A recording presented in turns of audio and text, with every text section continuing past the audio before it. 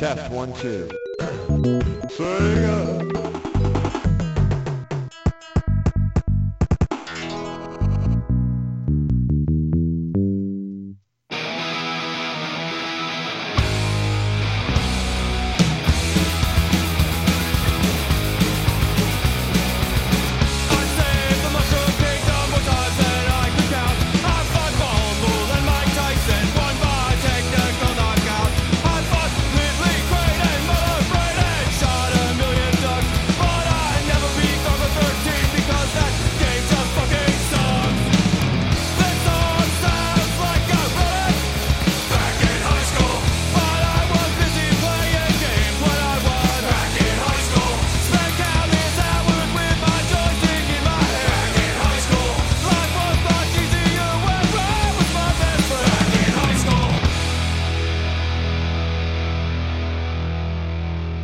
Welcome to another amazing episode of Retrovaniacs. As always, I'm Jeremy Parmentier here with Billy Holiday. Hello there. And Jeremy Gregory. Hey, guys. And this week we're going to look at Comix Zone for the Sega Genesis. But before we get into this week's game, Jeremy, what have you been playing since our last show? Well, I did actually get a lot of time to check out the new Resident Evil 2 remake. And I don't know if either of you have played that since it came out, or if you were big fans of Resident Evil 2 back in the day. But man, that is a hell of a remake of that game. Resident Evil 2 was always my favorite Resident Evil. And this one has, I mean, it's not just a straight remake of that, like scene for scene. They've changed a lot of it. Of course, they've had to accommodate, 2019 or whatever year we live in. But it is, it's still that same game. And it hits all the right notes with me as far as like what a remake should do if you want to make it both accessible for people nowadays, and also hit all of those nostalgic notes that people remember from back in the day, and that's what they kind of want as well. So it is a really, really great remake. I can't say enough about that. But did either of you get to play that, or planning on it at some point? I am certainly planning on it. I'm trying to finish up a few other games before I pick up anything new, but that is the next one on my list. So hopefully, maybe by next episode, I'll be into it. I do want it, but I'm still playing through Red Dead Redemption 2, so I'll get to it eventually. But actually, I've spent time finishing games since our last show. I did finish Vagrant Story for the first time. I bought that game when it was new, and I never got past the first 2 hours of it, and so I finally figured out the game. Much like, I don't know if either of you played a lot of that game, but much like Final Fantasy Tactics, which I finished, after I finished it, I still couldn't tell you what the story is of either game. And I'm sure that, when I went online to look at how to get through certain things, people have gotten that game down to a science that I'm not even scraping the surface of. I mean, the options for how to build your own weapons in that game, I didn't even touch. I fooled around with it, but I didn't figure it out. And so I just like, nah, never mind. I don't need to worry about it. And I finished it without. But it's one of those things where it's if you take the time to learn how to use the forging system, you can get to the bosses that I spent maybe half an hour on in an action combat game. It's just whittling away that I could have probably finished in 10 or 12 hits. So I finished Vagrant Story, and I finished I finished Travis Strikes Again, the Switch game, my most recent Switch purchase. That was really good. I do recommend it. Again, it's kind of a mindless action game, but with a lot of flair. But it's the kind of game I'll play over and over and over again. So I'm glad I did finish that. But other than that, all I've played is the game we're going to talk about today. So, Billy, have you played anything other than the masterpiece that is Comix Zone? I didn't play much more than that. I've kind of tried to stay focused on playing Hollow Knight. That's kind of been my sit down every night before bed, play, for a half hour or so, and try to make it, to at least some new parts or beat an enemy that I'm stuck on. I'm progressing. It's slowly but surely. I'm at the point now where I'm having to do a little bit of grinding to get the currency in game, to get some power ups, to upgrade my weapon and whatnot. But no, still really enjoying that one. But trying to maintain my focus on that one. And more than anything, I did dump quite a bit of time into the game we are talking about right now, I guess. Well, then let's cut out all the other talk that I was going to talk about Final Fantasy X for no good reason and get right into this week's game, Comic Zone for the Sega Genesis.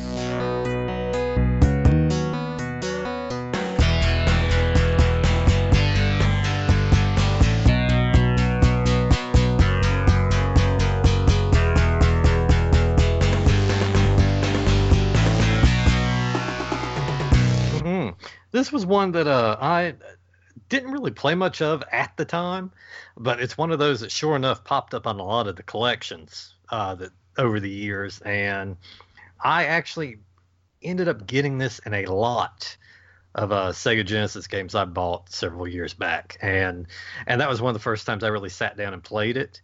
I made it through this one, but up till the playing through for this podcast, I probably made it just a few screens in this game in the past. This is one that I played a few times, got kind of easily frustrated, and always just sat to the side, but always came back to it because, as we'll talk about it, it's a pretty unique game. It's got a lot going for it.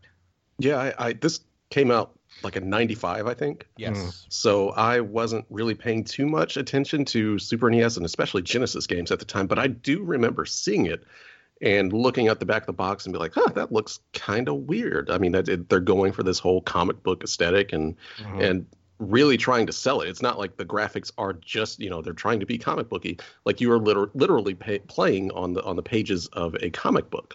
So I always thought that was kind of neat, but I never rented it. I never got around to playing it. So this was actually the first time for me actually sitting down and wanting to play it or trying to play through it rather than getting it on one of those Genesis collections and playing it for 3 minutes and being like, oh, God, this is incredibly hard and I don't want to play this anymore. So, this would be my first time actually trying to go through it. And that's exactly my experience with the game. I never played it before. It's an interesting box. But it came out in '95, so that's when everyone was switching over to the 32-bit systems. So this was always one of those. Yeah, it looks neat, but I've played my fair share of Genesis 2D brawler sort of games. I'll come back to it at some point, but it's on the.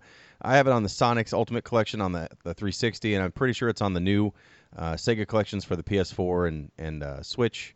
And I think Xbox One. I think it's on all the systems. So you can easily find this game in a fully licensed format. It's also on the whatever that Sega Ages on the iPhone. I think you can get it for free if you're willing to deal with some ads. So it's real easy to find yourself a copy of this. Although on a phone, this is probably completely unplayable. Yeah. Last episode, Billy, you had mentioned that you're a sucker for a good gimmick. And Yes. I am 100% a sucker for a good gimmick if it's flair. Like I don't necessarily like I like a gimmick for gameplay, but if there's something that's like stands out visually with a game, it's immediately going to get me to at least try it. If it looks like it's made of clay, I'm there. If it looks like it's hand drawn, I'm there. All those Yoshi games where it's like yarn, there, 100%. So this game, the fact that the whole name would imply Comic Zone, the entire game looks like it's drawn. Hand-drawn comic. You're going from panel to panel. You see parts where actually some of the things on the screen, enemies you fight, are actually hand-drawn in while you watch. I mean, it's pretty cool for a gimmick. And you're right. This game does have a lot to offer. It has a lot of neat little things, but Jeremy's also right. It's incredibly frustrating, and it has some real big drawbacks. You said you finished it, Billy. I got very, very far. Jeremy, Did you get far in this one or not? I got to, I believe it's the second to the last stage. It's not the ship level, but the one before it. The desert. I can't remember exactly what it was, but the stage before the last one. Okay, so we did play through most of this game. Much like Billy said before, when he played this at first, he got maybe 3 or 4 screens in. Yes, I think I had the exact same experience, even literally up to the last few days when I really just sat down and played this a whole bunch. This game, you have one life. This is one of those games where you have a life bar and one life, but unlike those games, there's also many ways that you can die instantly, which is not a good time. There are no continues in this game until you've beaten a boss. Once you've beaten a boss, you earn 1 continue. There's only 3 bosses in the game, so you can earn 2 continues before you finish the game. And if you don't have a continue and you lose your life, even if you're on the screen before the last boss, you have to start the entire game over again. It's a fairly short game once you know what you're doing. I think you can find not even speed runs, just full plays of this game are under half an hour. If you know what you're doing and you know some of the, not necessarily shortcuts, but there are paths in the game. You can go several different ways to get from the start of the level to the end of the level. If you know how to streamline your paths and you kind of know when things are coming up, you can get through this in half an hour without too many issues as far as other than some random deaths that I think even if I knew what I was doing, I still would have died a handful of times without any control over it. One of the things I noticed about this game from the get-go is it's one of the few Sega Genesis games that really is made for that 6-button pad. You can play on a 3-button pad. I don't know if either of you tried to play with 3 buttons instead of 6. But essentially the bottom 3 buttons are jump, attack, and block. And the top 3 buttons use one of 3 items. And as you find items in the level, they pop up at the top of the screen. They show you, left from right what they are based on X, Y, Z. But if you don't have a 6-button pad, you have to hold down that block button and then hit one of the other buttons in a direction or something to use those items. I think that would make the game completely unplayable. Not even worth attempting. No, I have never played it, but that was the thing. I think with a lot of Genesis titles, once they kind of put that 6-button controller out, they put out several games. That Eternal Champions we reviewed being one of them that just were very unpleasant.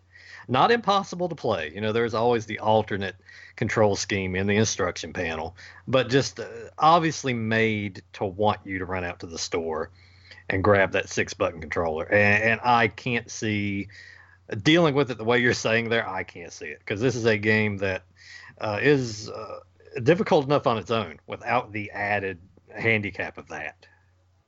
Well, guess which way I played it. Oh, no. Are you kidding me? It was, it's doable. I played it with the 3-button pad, so or the 3-button setting or whatever, because I didn't actually know. This is the first time I'm learning that it's a 6-button game. I just figured it was a 3-button game. I didn't get to look at the instructions or anything like that. So yeah, if you're wanting to use an item in that with 3 buttons, you just press a button and he looks in his pocket. And then you have to use the D-pad back and forth to highlight which one you want to use, and then use the button again to activate it. Which, for the most part, the game isn't fast action. It's not a bunch of fast action, so you're not really throwing things out in the heat of battle a lot of times. But for the most part, like just putting your rat down or using a health potion or something like that, it's not too bad. But yeah, if you need to use something in an instant, which it definitely kind of gets that way towards the end of the game. If you have something that you need to throw out to clear the stage or the section that you're on, then it gets hairy. And I can totally see where a 6-button pad would make that a lot more doable. That must have been incredibly frustrating. I thought even with 6 buttons, there were parts where even though it's labeled clearly on the top of the screen, left to right, X, Y, Z, I still hit the wrong button, and you would use an item. And for the most part, items are one use only, except for that rat. So that can make it so that when you can be flying around at a good clip, think you know what you're doing, and all of a sudden you make a mistake using an item you thought you needed for something else. I'm getting way ahead of what I want, how I wanted to go through this game. The game itself looks like comic panels. The story of the game is you are the poorly named Sketch Turner. You're a comic artist and rock and roll star. I don't know what that has to do with anything, but it tells you that in the manual. You get zapped into your comic when lightning strikes your studio, and it makes you and the evil villain of your comic, Mortis the Mutant, switch places. So he comes out into the real world and you are stuck in the comic, but he can only stay in the real world if he kills you. So he makes you go through your comic, drawing monsters in the way to stop you, while you, on the other hand, are going through your comic to get to the end to fight Mortis the Mutant and save the day. The game is as we said, it's kind of short. It's only really 6 levels. Levels are really it's 3 acts, 3 episodes. Night of the Mutants is the one you start on, one called Welcome to the Temple, and one called Curse of the Dead Ships. Essentially, that's just the end. The end of each episode is a boss, so 3 bosses, 6 levels total. Each level is, if you think of them in panel, each room or panel, because some of the panels are longer than one screen. They're 5 or 6 panels maybe per level? Yeah.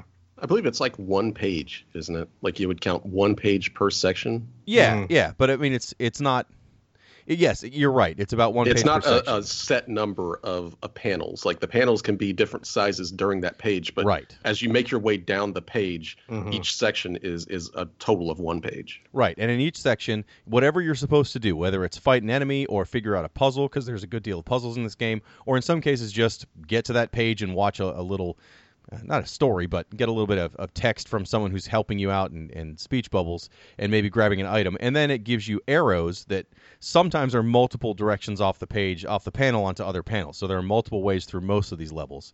But sometimes it's just one arrow. Go to one screen to the right, finish that screen. The only arrow is right, so go to that to go to the next screen. And that's how you progress your way through the story and through the level to get through these 6 levels. As I said, you only have 1 life.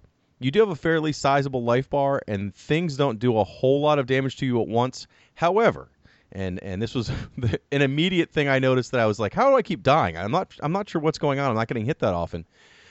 Sketch has a problem where a lot of his levels require him to either punch a box or break open a door or any of these things that you don't have any other way around. You can't just open the door. You have to kick it open and go over and punch it or whatever.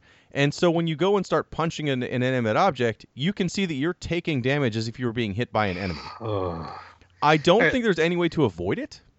I mean, other than using an item, and we'll get to the items in a second, but unless you have an item on hand that will help you. For example, if you have to blow up a bunch of boxes and you have dynamite, you can put the dynamite on the boxes, it blows them away, it doesn't hurt you, but it still means that there's plenty of places where there are no items, and I couldn't figure out why I wasn't getting enough items.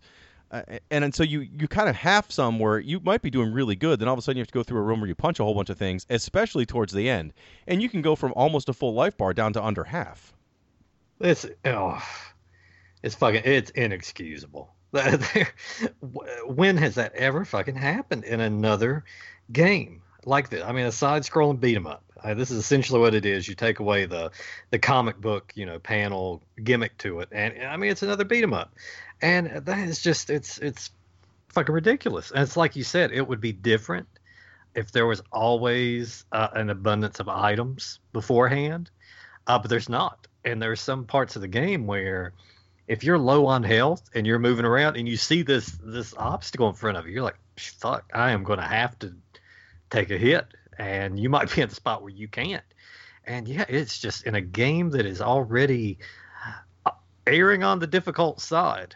This is just, it's cheap to the point of being inexcusable, in my opinion. I got to, I believe it's towards the end of the second stage, and I was just hanging on to a sliver of life. And I got past this one panel, and there was this, it's a big spike, a big log spike that's blocking the way. And I didn't have any health potions, and all I could do is just hit that spike, and I couldn't hit it enough before I died. So I was literally just hitting. There was no other way around it. My rat wouldn't do nothing, because sometimes you can pull out the rat and he can find a switch on the other side or something like that. But there was nothing. All I could do was just kick or hit at this thing and hope that it breaks. But I didn't have enough power to do it. I would literally die hitting a log that's in front of me. And for a game this hard, it's even more. I don't know. It sucks the life right out of you to get that far. And then to just die trying to clear the path in front of you by hitting a log over and over. It just sucks. Well, and there were some places where I thought, well, maybe I just didn't have the right item. Like I didn't look the right place. There's some items hidden or items you can only obtain through certain things. Like if there's multiple ways to get through a fight, for example, let's say you have just a regular fight. There's not many enemies in this game overall. Like the number of enemies, different types. I think there's a total of 8. But the fights are also not completely mindless. You're not going to have any one-hit enemies like Kung Fu. You're not going to walk to the right and punch 75 guys that run at you. You'll only run into 1 or 2 guys in most of the rooms, if that. But all the fights take a little bit longer. You've got a good amount of trying to hit them where they aren't blocking. Meanwhile, or dodging projectiles if they shoot them at you. So the fights are all a little substantial. Even the simple ones aren't completely a cakewalk.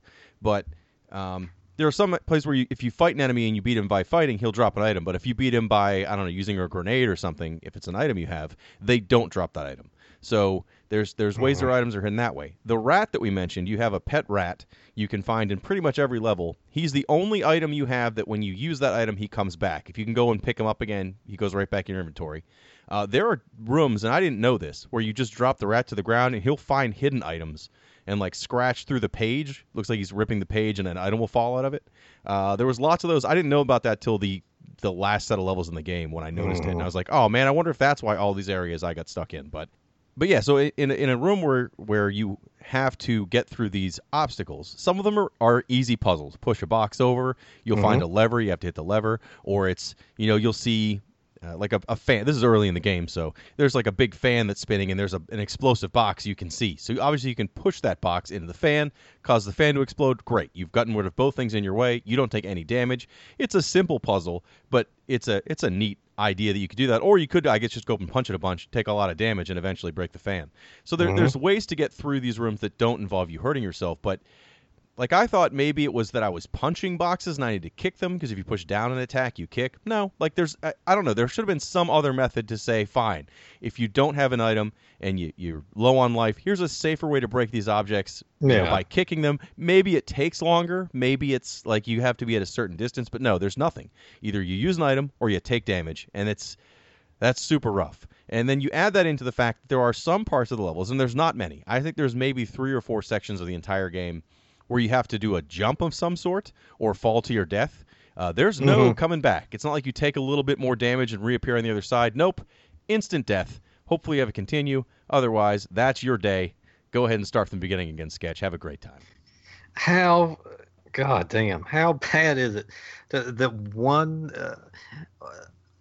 bad move, one misstep, one mistimed jump doesn't mean you go back, just the beginning of the area, but it's the end of the game. One time, one life. That is an odd choice to make in a game, especially a game that's got some, like I said, it's got some difficulty to it. And one life, no continues until you made it beyond the first boss. I mean, this is the very reason that this game perpetually only got played 5 minutes at a time by me over a span of 20 plus years.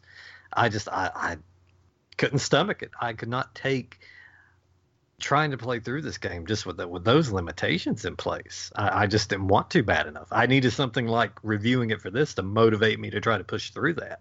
And I don't know. I think that maybe that's a problem for a lot of people. You kind of come for the look of it and the gimmick it has going, and it's pretty damn cool seeing your character go from panel to panel and seeing those enemies get sketched in. But then there's this other side of it where it is just a frustrating game and a lot of unfair mechanics to it, as far as the like we just talked about, the having to take damage sometimes, and now just to have the one life that you can lose easily, very easily. And I will admit that there, in my playthrough of this, to get through to the end, especially my damn playthrough, the first damn level, there was some save stating involved. There was a large, healthy amount of it involved. I could not see myself getting through this on the console.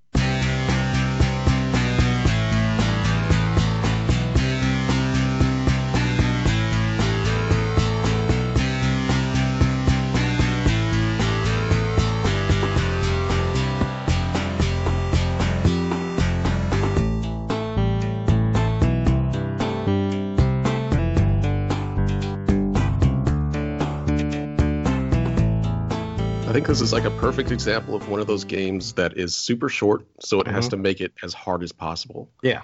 Like, we played Battletoads, and that's a decently long game for an NES game, but it's still hard as nails. But there were a ton of those games where it was super short, and it was also impossibly hard. And this game is totally just that. It is a very, very short game. You were talking about like long plays of it just being maybe a little over half an hour. Yeah. I mean, if you play through it, that's probably how long it's going to be. And you don't have to be very good at this game. That's just how long it's going to take if you play through it. But yeah, it is just every single thing that it could possibly be to be unforgiving is in there, including not having the decency to refill your health bar between sections. It does after a boss. Yeah. But going from page to page in those sections, like stage 1-1 and then on to 1-2, it does not actually refill your health. So you have to go through an entire stage, which isn't easy, without losing all of your health, unless you have a health potion, which those don't come around often, even with the rat. They don't. So you're just stuck. And it ended up becoming kind of this unenjoyable thing where I would play through.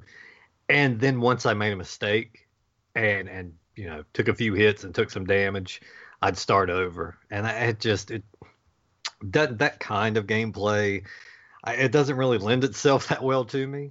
I mean, I don't mind games now. I mean, I'm playing Hollow Knight right now, which is a game where you're going to die several times over and you're going to, come back and go through parts. But there is you level up on there. I mean, you kind of gain different abilities and you come through areas that were hard before in there, and now they're not so hard. Either that or you've kind of mastered some technique and now you can breeze through. But that was just never the case with this thing. I just found myself more than anything else just having to memorize as much as I could and just kind of try to make this perfect run through, because I was just so paranoid when I took a few hits.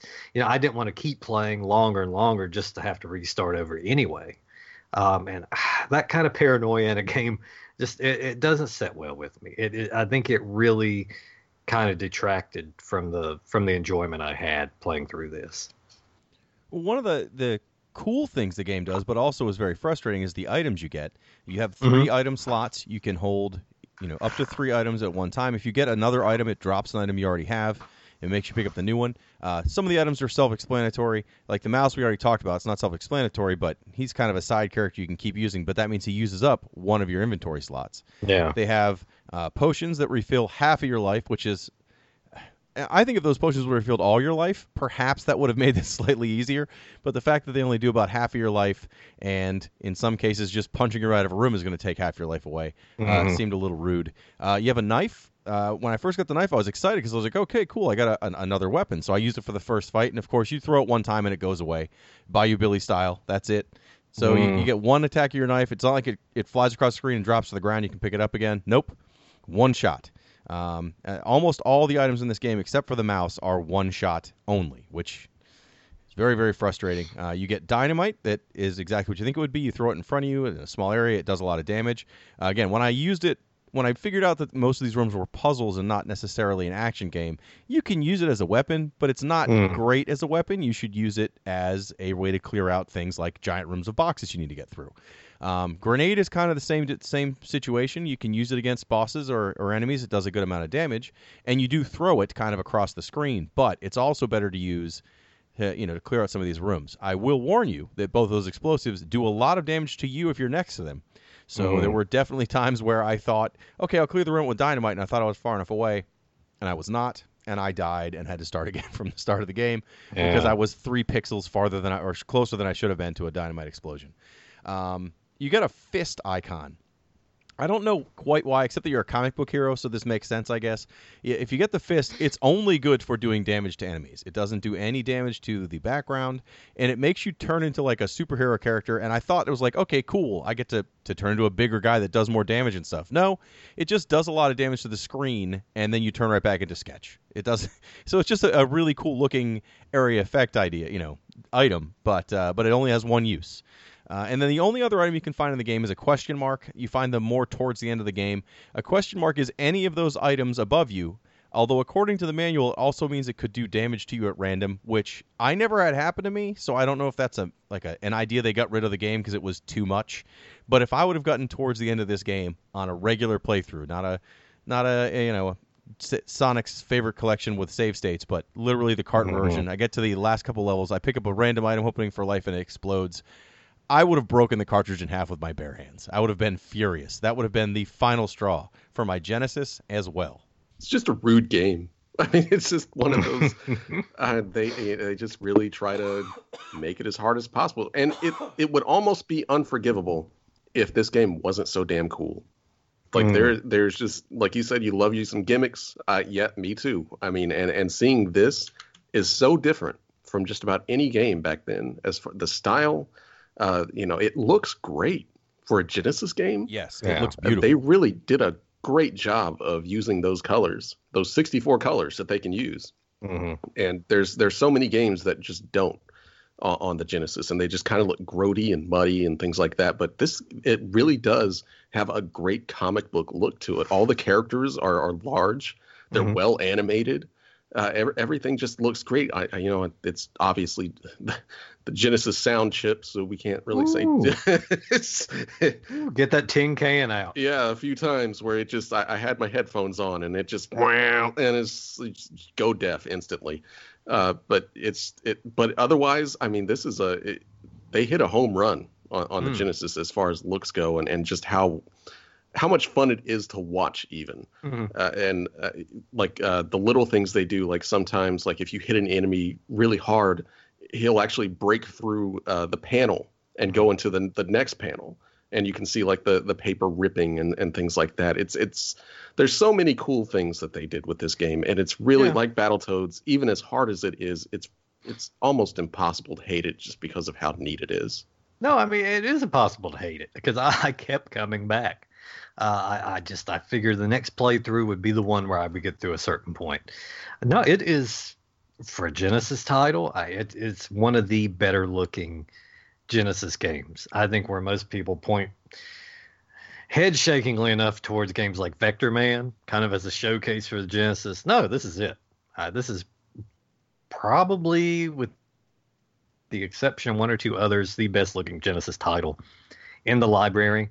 I love, like Jeremy said, a lot of the effects, and I wish they may have thrown in a little bit more and kind of went over the top. I mean, it's a comic book. Maybe some more things like when we reviewed Battletoads, where you had kind of the animated giant fists and giant boots and things like that. They kept it. There's some ridiculous stuff in it, but they still kept it kind of grounded as far as your offense goes. But yeah, I mean, it's worth trying. It's worth picking up and checking out, especially if you keep in mind the difficulty in it, and kind of play through knowing that you're not, unless you're a fucking wizard at it, you're not going to just breeze through. You're going to be seeing those opening screens, those opening pages several times over.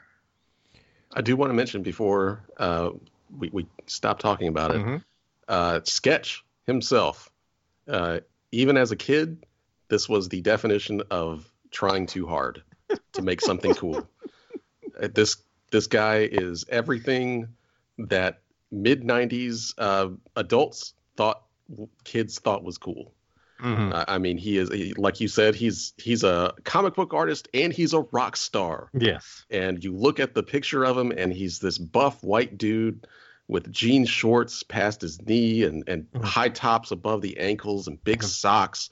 Very tiny sunglasses. Though. Very tiny sunglasses. He's got this pulled back blonde hair into a ponytail and got a jean jacket on that's cut off at the bicep or shoulders or whatever. And he just looks ridiculous. I mean, it's everything that I loved about just having all those characters back in the early mid 90s, how much attitude they had to have. It looks like you'd see him on a set of Pogs. That's what this guy looks like. It's that big of just kind of a 90s fucking time capsule. It really is. And it was endearing to me to see, just I was like, man, this is just what everybody thought was cool back in the day. And I probably had several outfits that was pretty close to Sketch there, but I unfortunately wasn't a rock star, but he had me beat in that regard. Well, even just when you're playing through the levels, he says things. I mean, the characters say things. When you're fighting guys, they'll say things. When you first come into fight a certain character, it'll say like, "Oh, that's Sturgill," or whatever his name, the other enemy's name is, because these are all his characters he's created. But then there's other times like when you use the fist the first time, you turn into a superhero or whatever, and you cause all this damage. It comes back. He's like, "What the F was that?" But of course, it's all like charactered out. He doesn't say the F word, but it's the same. He's just full of attitude. He's full of energy. He's got, he knows he's in a comic, and he's going to make sure he's cool. Yeah, it is really trying too hard to hit it with the kids. Come on, kids, isn't this guy cool? But what I liked about this game is that once I realized it wasn't a straight brawler, which when I read it for the first 5 or 6 times, I treated it that way, and it wasn't enjoyable at all. Every room is a puzzle. Sometimes that puzzle is fighting, but every room is a puzzle. And so if you actually, and I don't normally recommend the way to play a game is to save state it, because that seems not fun. But in this game specifically, if you save state a level at the start of the level, maybe not every screen, that's not fun, but the start of the level, you're still going to take a long time to get through each of those levels, and at least you have a chance. And you still may have to start over from the beginning because, like we said, it doesn't refill your health in between the non-boss levels. So you could get through level 3, let's say, with a sliver of life. When you get to level 4, and the first thing you have to do is fight 3 people or whatever, you're not going to get through it. You're going to have to restart it, whatever. But you'll get better and better each time as you're playing it that way. I found it made the puzzles that were... unfortunately, towards the end, there's a lot of things where you have to blow things up by being extremely careful not to get close to them.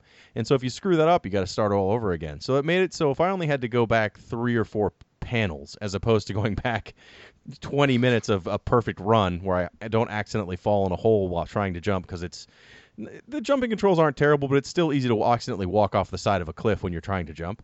It makes it so it was more doable. And so then right this morning before we recorded this, I wanted to do another shot at see how far I could get. And I got through the first 2 areas, beat the first boss, got well into the 4th area before I made just a literal mistake where I just jumped down when I didn't mean to, down a hole, immediately died, had to start over again. I was like, well... But I wouldn't have even imagined getting that far. When we started playing this for the podcast, I got through 3 panels and I died. And I was like, this game is impossible. I'm not sure what I'm doing wrong. I can't get these fights down. I can't figure out what to do where I'm getting hurt for no reason until I realized you get hurt by punching boxes. I enjoyed figuring out each room. I just didn't enjoy that sometimes that meant I had to play through 20 minutes to get another shot at that room. And the end of the game, if you play all the way through the end of the game, so 6 levels, 3 bosses. Again, once you're good, it's half an hour, but if you're not good, it's probably closer to an hour to get that far. You get to the last boss, and he's kind of got a built-in timer. While you're trying to fight the last boss, and he summons little helper enemies, and generally isn't too difficult, except that you have to beat him quickly because he's captured your helper character and is slowly getting her drowned in a tank that's slowly filling with water. So if you don't beat him by the end of that timer, you do beat him, and you do get an ending, but it's clearly a bad ending, and it's kind of like, why don't you try to go a little faster next time? So you're rewarded for, fighting through this, getting lucky on a bunch of things that you probably could accidentally die from, get all the way to the end, and then, you're 10 seconds too late because of just randomness as far as where the boss goes in the room to make sure you can actually hit him or not. And then hopefully, you get the good ending finally after your 2nd or 3rd try on that. It still means you've spent way more time than I could have imagined spending on the cart version of this game. It is beautiful. It is, for a Genesis game, the music is not bad, but again, that doesn't mean that it's good. It just means it's not ear-splittingly bad. But there are so many cheap ways to kill you instantly, and the penalty for trying something inventive and failing is death. It's not like it rewards you for being inventive. If you don't know exactly what you're supposed to do through most of these rooms, that's it. There's a section where it's over lava, and that was my least favorite part of this game because I would be flying through the stage doing great, and if you accidentally, let me just miss a jump, or you're fighting a guy and he kind of, it's the monster you're fighting there spits this acid that you can normally dodge, but if not, it bounces off the back wall, and if it hits your back, it shoots you forward. So you'll be doing really well trying to dodge these things. You make one mistake, it hits you forward, you fall in the lava. It takes off over a third of your life in one shot, and then you better get out in one jump, or when you land again, there's another third of your life. There's so many spots in the game where if you could be doing a great job. You know the rooms, you know what you're doing, you're fighting well, because the combat's not incredibly inventive, but you do have to kind of pay attention to where they're blocking. And then, boom, just one mistake, all it takes, and all your progress is wiped out. You might as well just hit reset and start over again. So, yeah. I will say, one thing that they actually do, the puzzles and stuff like that, and making your way through the levels, it can be frustrating, but at least there are those sections, we kind of mentioned it before briefly, where you can choose a different path through the level. It kind of gives you, when you get to the end of a panel, it's like, here's a couple of different arrows that you can proceed to one panel or another panel. And it's not just a room or two. It's almost like an entirely different way through the entire level or the page. So if you're having trouble one way, it might go a long way trying a different path through that level, because some levels, definitely the one path is much harder than the other path, and it can actually help to experiment and try a different path here and there. But even there, I think it's more about finding the optimal path through the level where you take the least amount of damage, because that is the one thing that kept holding me back through the entirety of this game and how far I got, was no matter what I did, I was still at the very end, I was taking damage in areas where I wasn't even hitting an enemy, or an enemy wasn't hitting me. I was hitting boxes or something like that. So, I mean, I'm sure there's not, like I said, there's an optimal path through this game. And that's probably the best way of just experimenting with the different paths and seeing which way you lose less health, which area has less one-hit deaths of jumping to your death or something like that. Because, that they're usually in each section of the game, these different paths. I was talking with Billy about this earlier, and he mentioned that at the end of, the boss at the end of the first level, he's like, oh yeah, and you use that fire can to kill him. I didn't do that. I found a place to stand where I could kind of safely stand here and punch a bunch, and it timed out perfectly where he wouldn't get off his attack, and I was out of the range of his slash attack. But then I watched online, and you can jump to the other side of the screen, and there's a can. You push the can towards the boss, who shoots fire. The can lights on fire, and then you can push the can under him to just keep hurting him over and over again until he dies. The fact that little things like that are in this game is why this game is cool, and why I enjoyed playing it. I like when there's little things like that, or when I would go to rooms that I couldn't figure out, what I'm supposed to do to get out of the room of getting hurt, and remembering, I can drop the rat on the ground, and he runs around, eventually finds a little thing, rips off part of the page, and, here's a grenade. Now I can use that grenade to open that door and not have to take all that damage. Like, there's lots of little cool puzzles that you can get through. You can either brute force them, or you can find a little more inventive ways, and the multiple paths is always nice to make the game have a little more replayability. Just a really cool game if you're willing to kind of, I don't want to say save state cheat your way through it, because that's no fun, but maybe the beginning of each level, that way you don't have to go back and spend 15-20 minutes just to try a room again. Much more enjoyable. It's definitely, like you said, Billy, one of the most beautiful looking games on the Genesis. And if you have any of these Sega collections as on there, give it a try. Don't just try it once, get frustrated that it's too hard and or not interesting. For the first few panels, it really isn't. But it does definitely turn around. It's a cool game. I am surprised they didn't try to do any sequels to this whatsoever. I mean, I guess it didn't sell incredibly well, but it did well enough to be in all these collections, and it is a Sega property.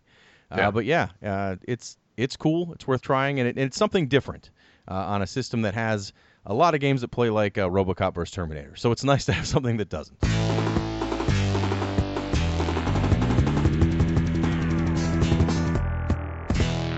So yeah, that's our thoughts on Comix Zone for the Genesis. Definitely something I would recommend, at least to try, but don't play it and feel bad about save stating.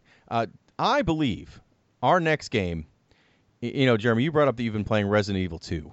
And so I think if you enjoy Resident Evil 2, there's another Capcom franchise that really hasn't had anything happen to it in about, 15, 20 years? So we'll be looking at that for our next episode. But do we have any listener mail? Yeah, we actually do have 3 new questions this week, brought to you by the best contact form on the internet. And where do you find that again? I believe I have heard rumors and innuendo that if you go to retrovania.net and scroll down to the bottom, there's a contact form. Unbelievable. And it blows my mind every time I hear it. But yes, you can fill it out. You can put your name. You can put your email address. You can ask your question in a particularly large square that lets you type in it. And then you click it, and through the magic of the internet, it comes to us, and we get to see it. So you can just send us anything. I maybe don't, but you can, because that's how we live. All right, so the first one comes from Carlos, and this is about the official port of Street Fighter II for the Master System. If you guys have never heard of this, I certainly hadn't. I am like the biggest Street Fighter fan in the world. A lot of games on the Master System are kind of just a mystery to me, just because I never had a Master System. But there's just a lot of weird ports that probably shouldn't ever been on the Master System, and I think this is one of them. So he's here to say, hey guys, I'm from Brazil, and here the Master System was a huge success because of its official release by Tectoy. The NES came much later than the Sega Master System. Are you guys aware of the Street Fighter II port that was released by the same Tectoy for the Master System? It was a real feat for that old and tired 8-bit console. Just for the sake of curiosity, let me tell you the history of it. The Tectoy guys were always porting famous games with some tweaks to accommodate the Brazilian characters, like the Monster Boy games that were ported as Monica, a famous comic book here in Brazil.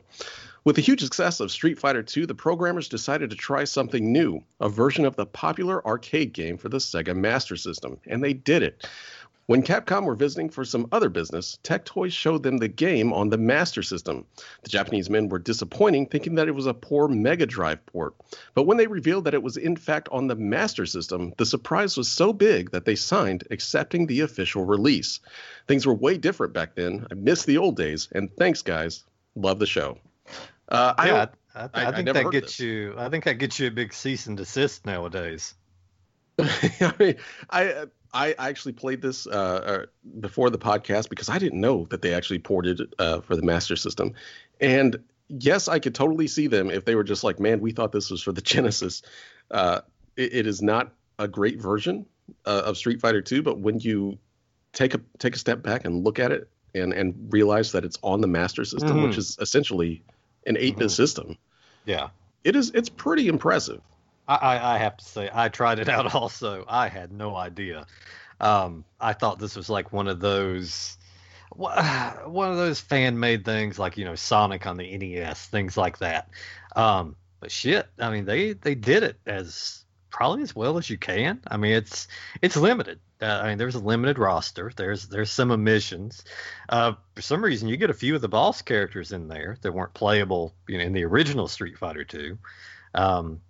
But you get that, and stages are barren wastelands. There may be one or two sprites in the background, but you don't get the lively backgrounds you do in the other versions. But it was, once again, if this was the Genesis version or if this was a 16-bit version, it's shitty as it gets. But when you take into consideration that it was on that Master System, yeah, it's pretty impressive. And hey, if I just had a Master System at the time when 16-bit consoles were out, yeah, I mean, you would have snatched this up just to, kind of get at least some form of the action of Street Fighter 2. So I can appreciate this one and am quite impressed. I just didn't know until I was trying to collect Master System games that it was so huge in Brazil and parts of South America. Like, I just assumed it was always, Europe or Japan was really the place where these games were more popular. But there's a bunch of games that came out in Brazil that were either, kind of strange ports to make sense culturally there, I guess.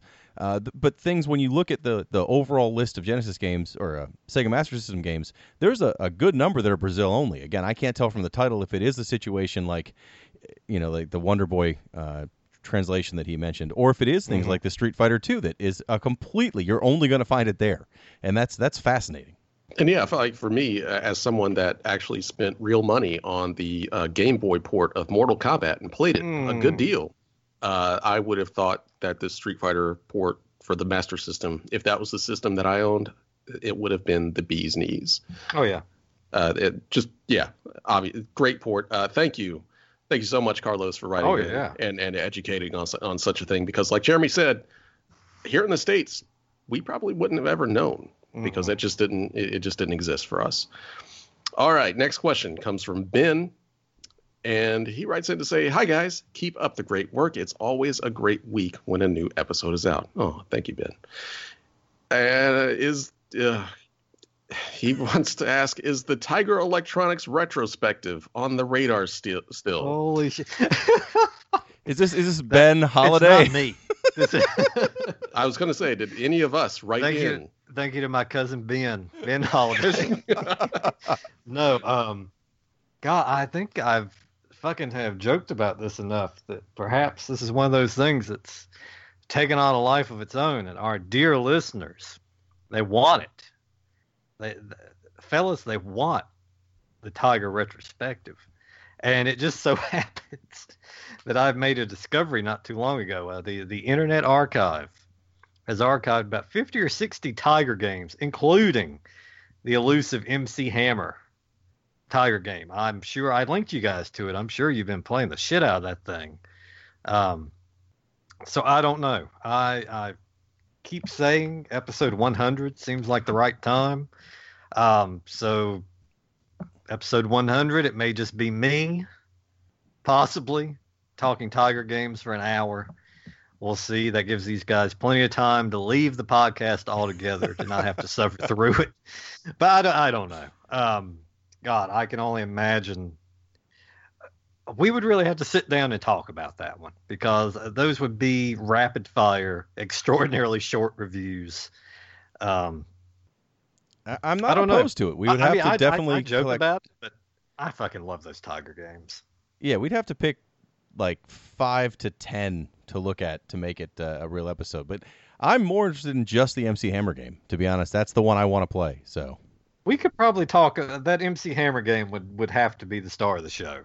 Well, barring that nightmare situation, the next email comes from Wayne, and his subject is too many games! ! Exclamation mark! I can't speak. Hey folks, is it just me, or did we all play more of our games when we couldn't constantly buy more games like we can as adults now? I know personally I sat and played my 3 Sega Genesis games over and over until my eyes bled, simply because I didn't have a choice. And now that I do, it seems like I put less time into what I own because I buy way more games. Is this a blessing or a curse, or do I just have adult ADD or something? Thanks for the great podcast. Now this is something I could certainly relate to. I think it's a big problem. I mean, in the world of fucking Steam sales and PSN flash sales and bundles and whatnot. I mean, to think back when I was a kid, to think that I would be sitting there, I'd be clicking a button, spending maybe $20 in a week and picking up fucking a dozen games. That's crazy.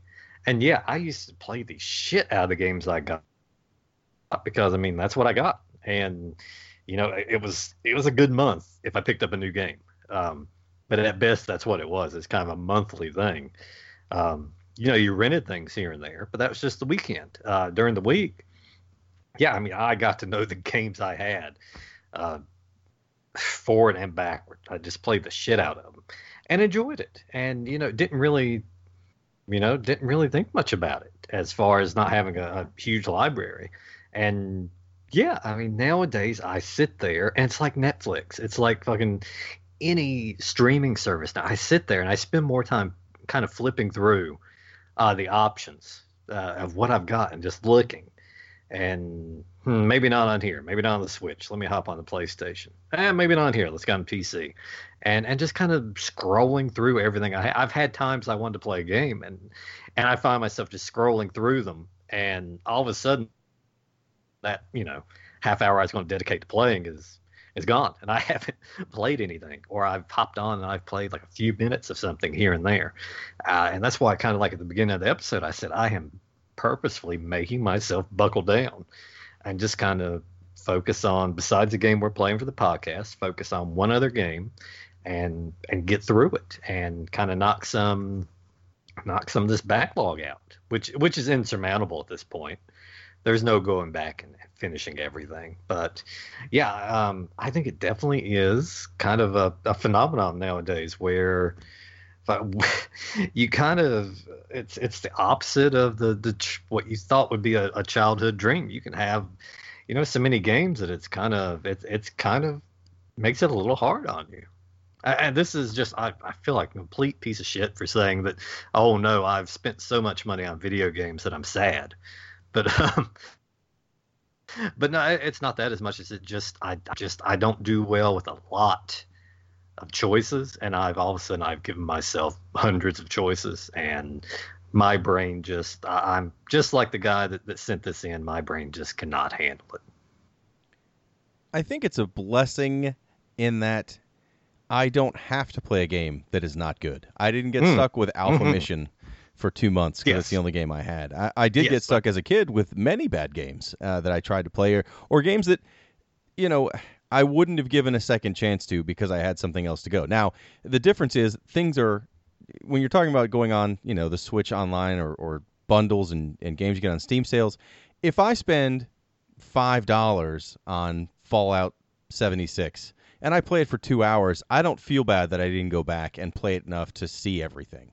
But when I was buying games as a kid, and even $20, 30 years ago, one, is worth a lot more than $20 now. But also, it took me a month to earn $20. So any game I bought, even if it was, quote, cheap, I still would have put the time in because I didn't have many. Now I can try a bunch of games, see what does or doesn't grab me, and then find one that I really enjoy, and play through it.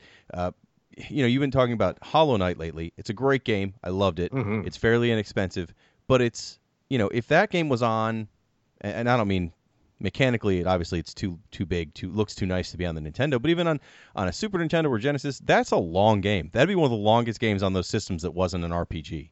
Yeah, that's the thing I've noticed about most games now is that there aren't, unless they're intentionally built as like a throwback or an arcade port, everything has a 20-hour minimum run through. Where a lot of these, even the game we covered today, Comic Zone, yes, you're gonna hit your head against the wall over and over again, but it's a half an hour long. Like it's designed to beat you up a bunch because it isn't long. Once you know what you're doing, you can fly through it. There's not a lot of games now that I feel that way about. Even the ones that are puzzle games or things, like I did Thimbleweed Park. I loved Thimbleweed Park. It was a great game, but it's long. For an adventure game, even when you know what to do and get through the puzzles, it's still several hours long. It's not a short game. So that's the thing with having so many games now. A lot of them are longer. A lot of them are cheaper. So I don't feel bad that I'm not beating everything. However, the ability to have so many games is a curse because I am the kind of person, I think a lot like what you just said, Billy, with you're not good with choices.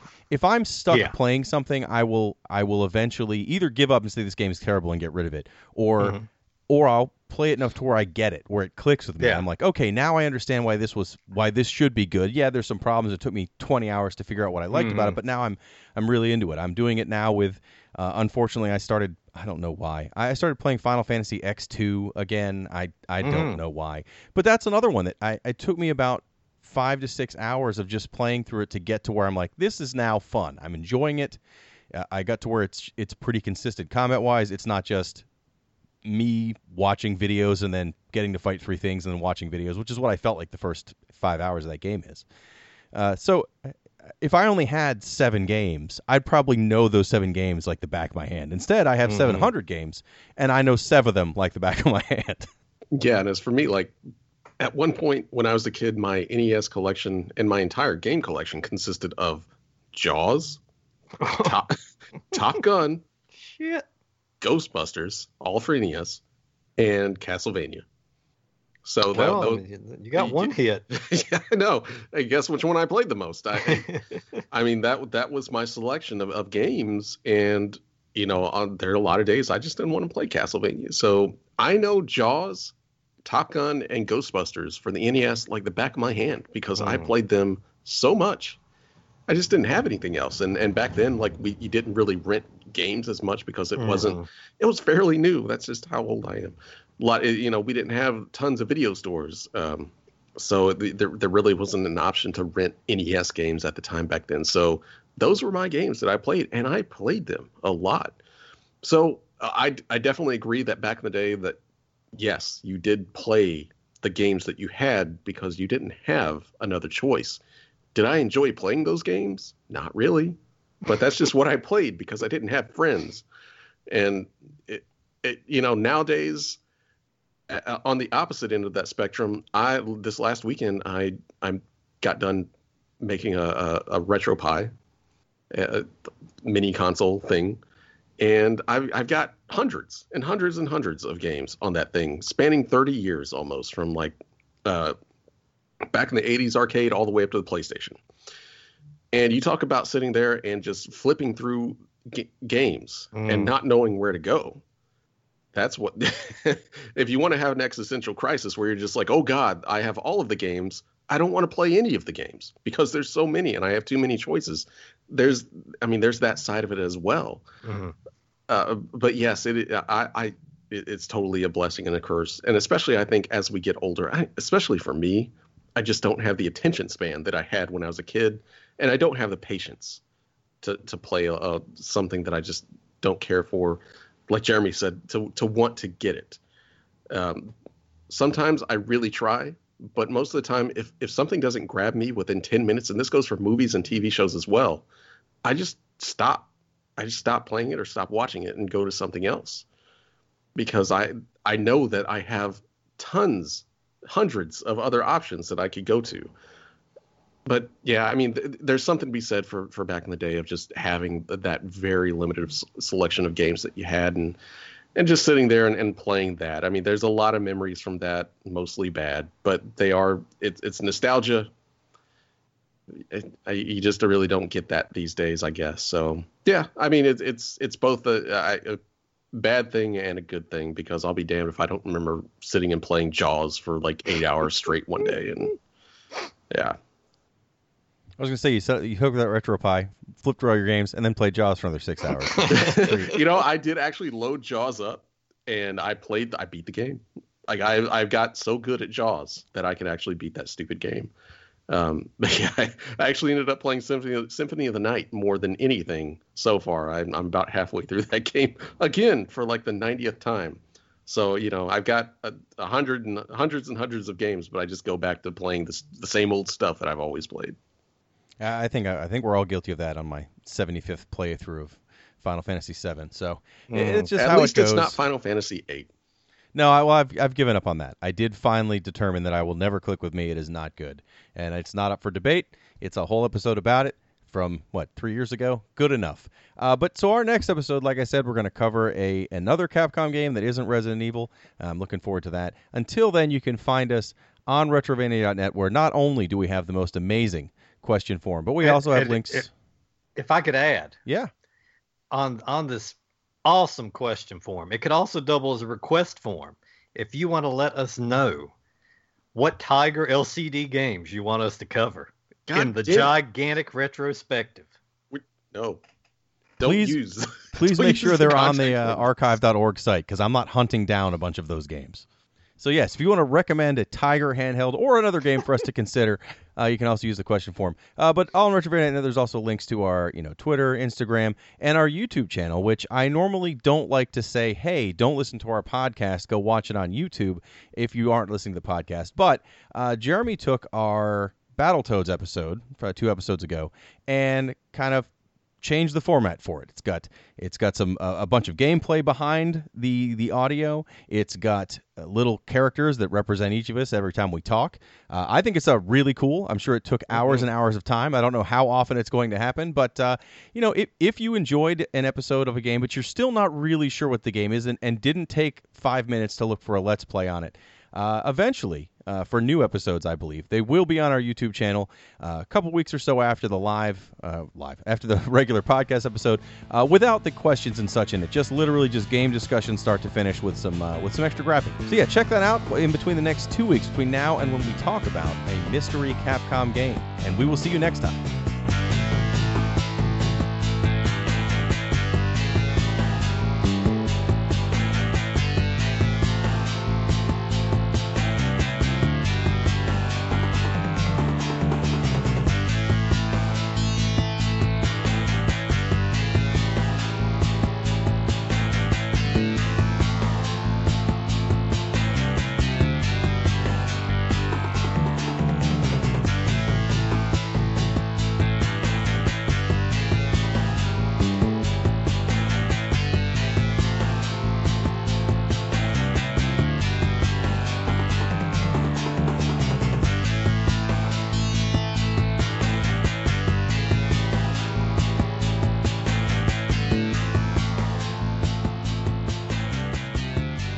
And welcome to another amazing episode of Retrovaniacs. As always, I'm your host, Jeremy Parmentier. Here with, I thought someone was going to say hi, but that's me. I'm going to start that over again completely. That went as well as it could have gone. Boy. It's like, was I supposed to say something? I just sat there for a second. I was like, wait, that's me. I'm the smartest guy alive.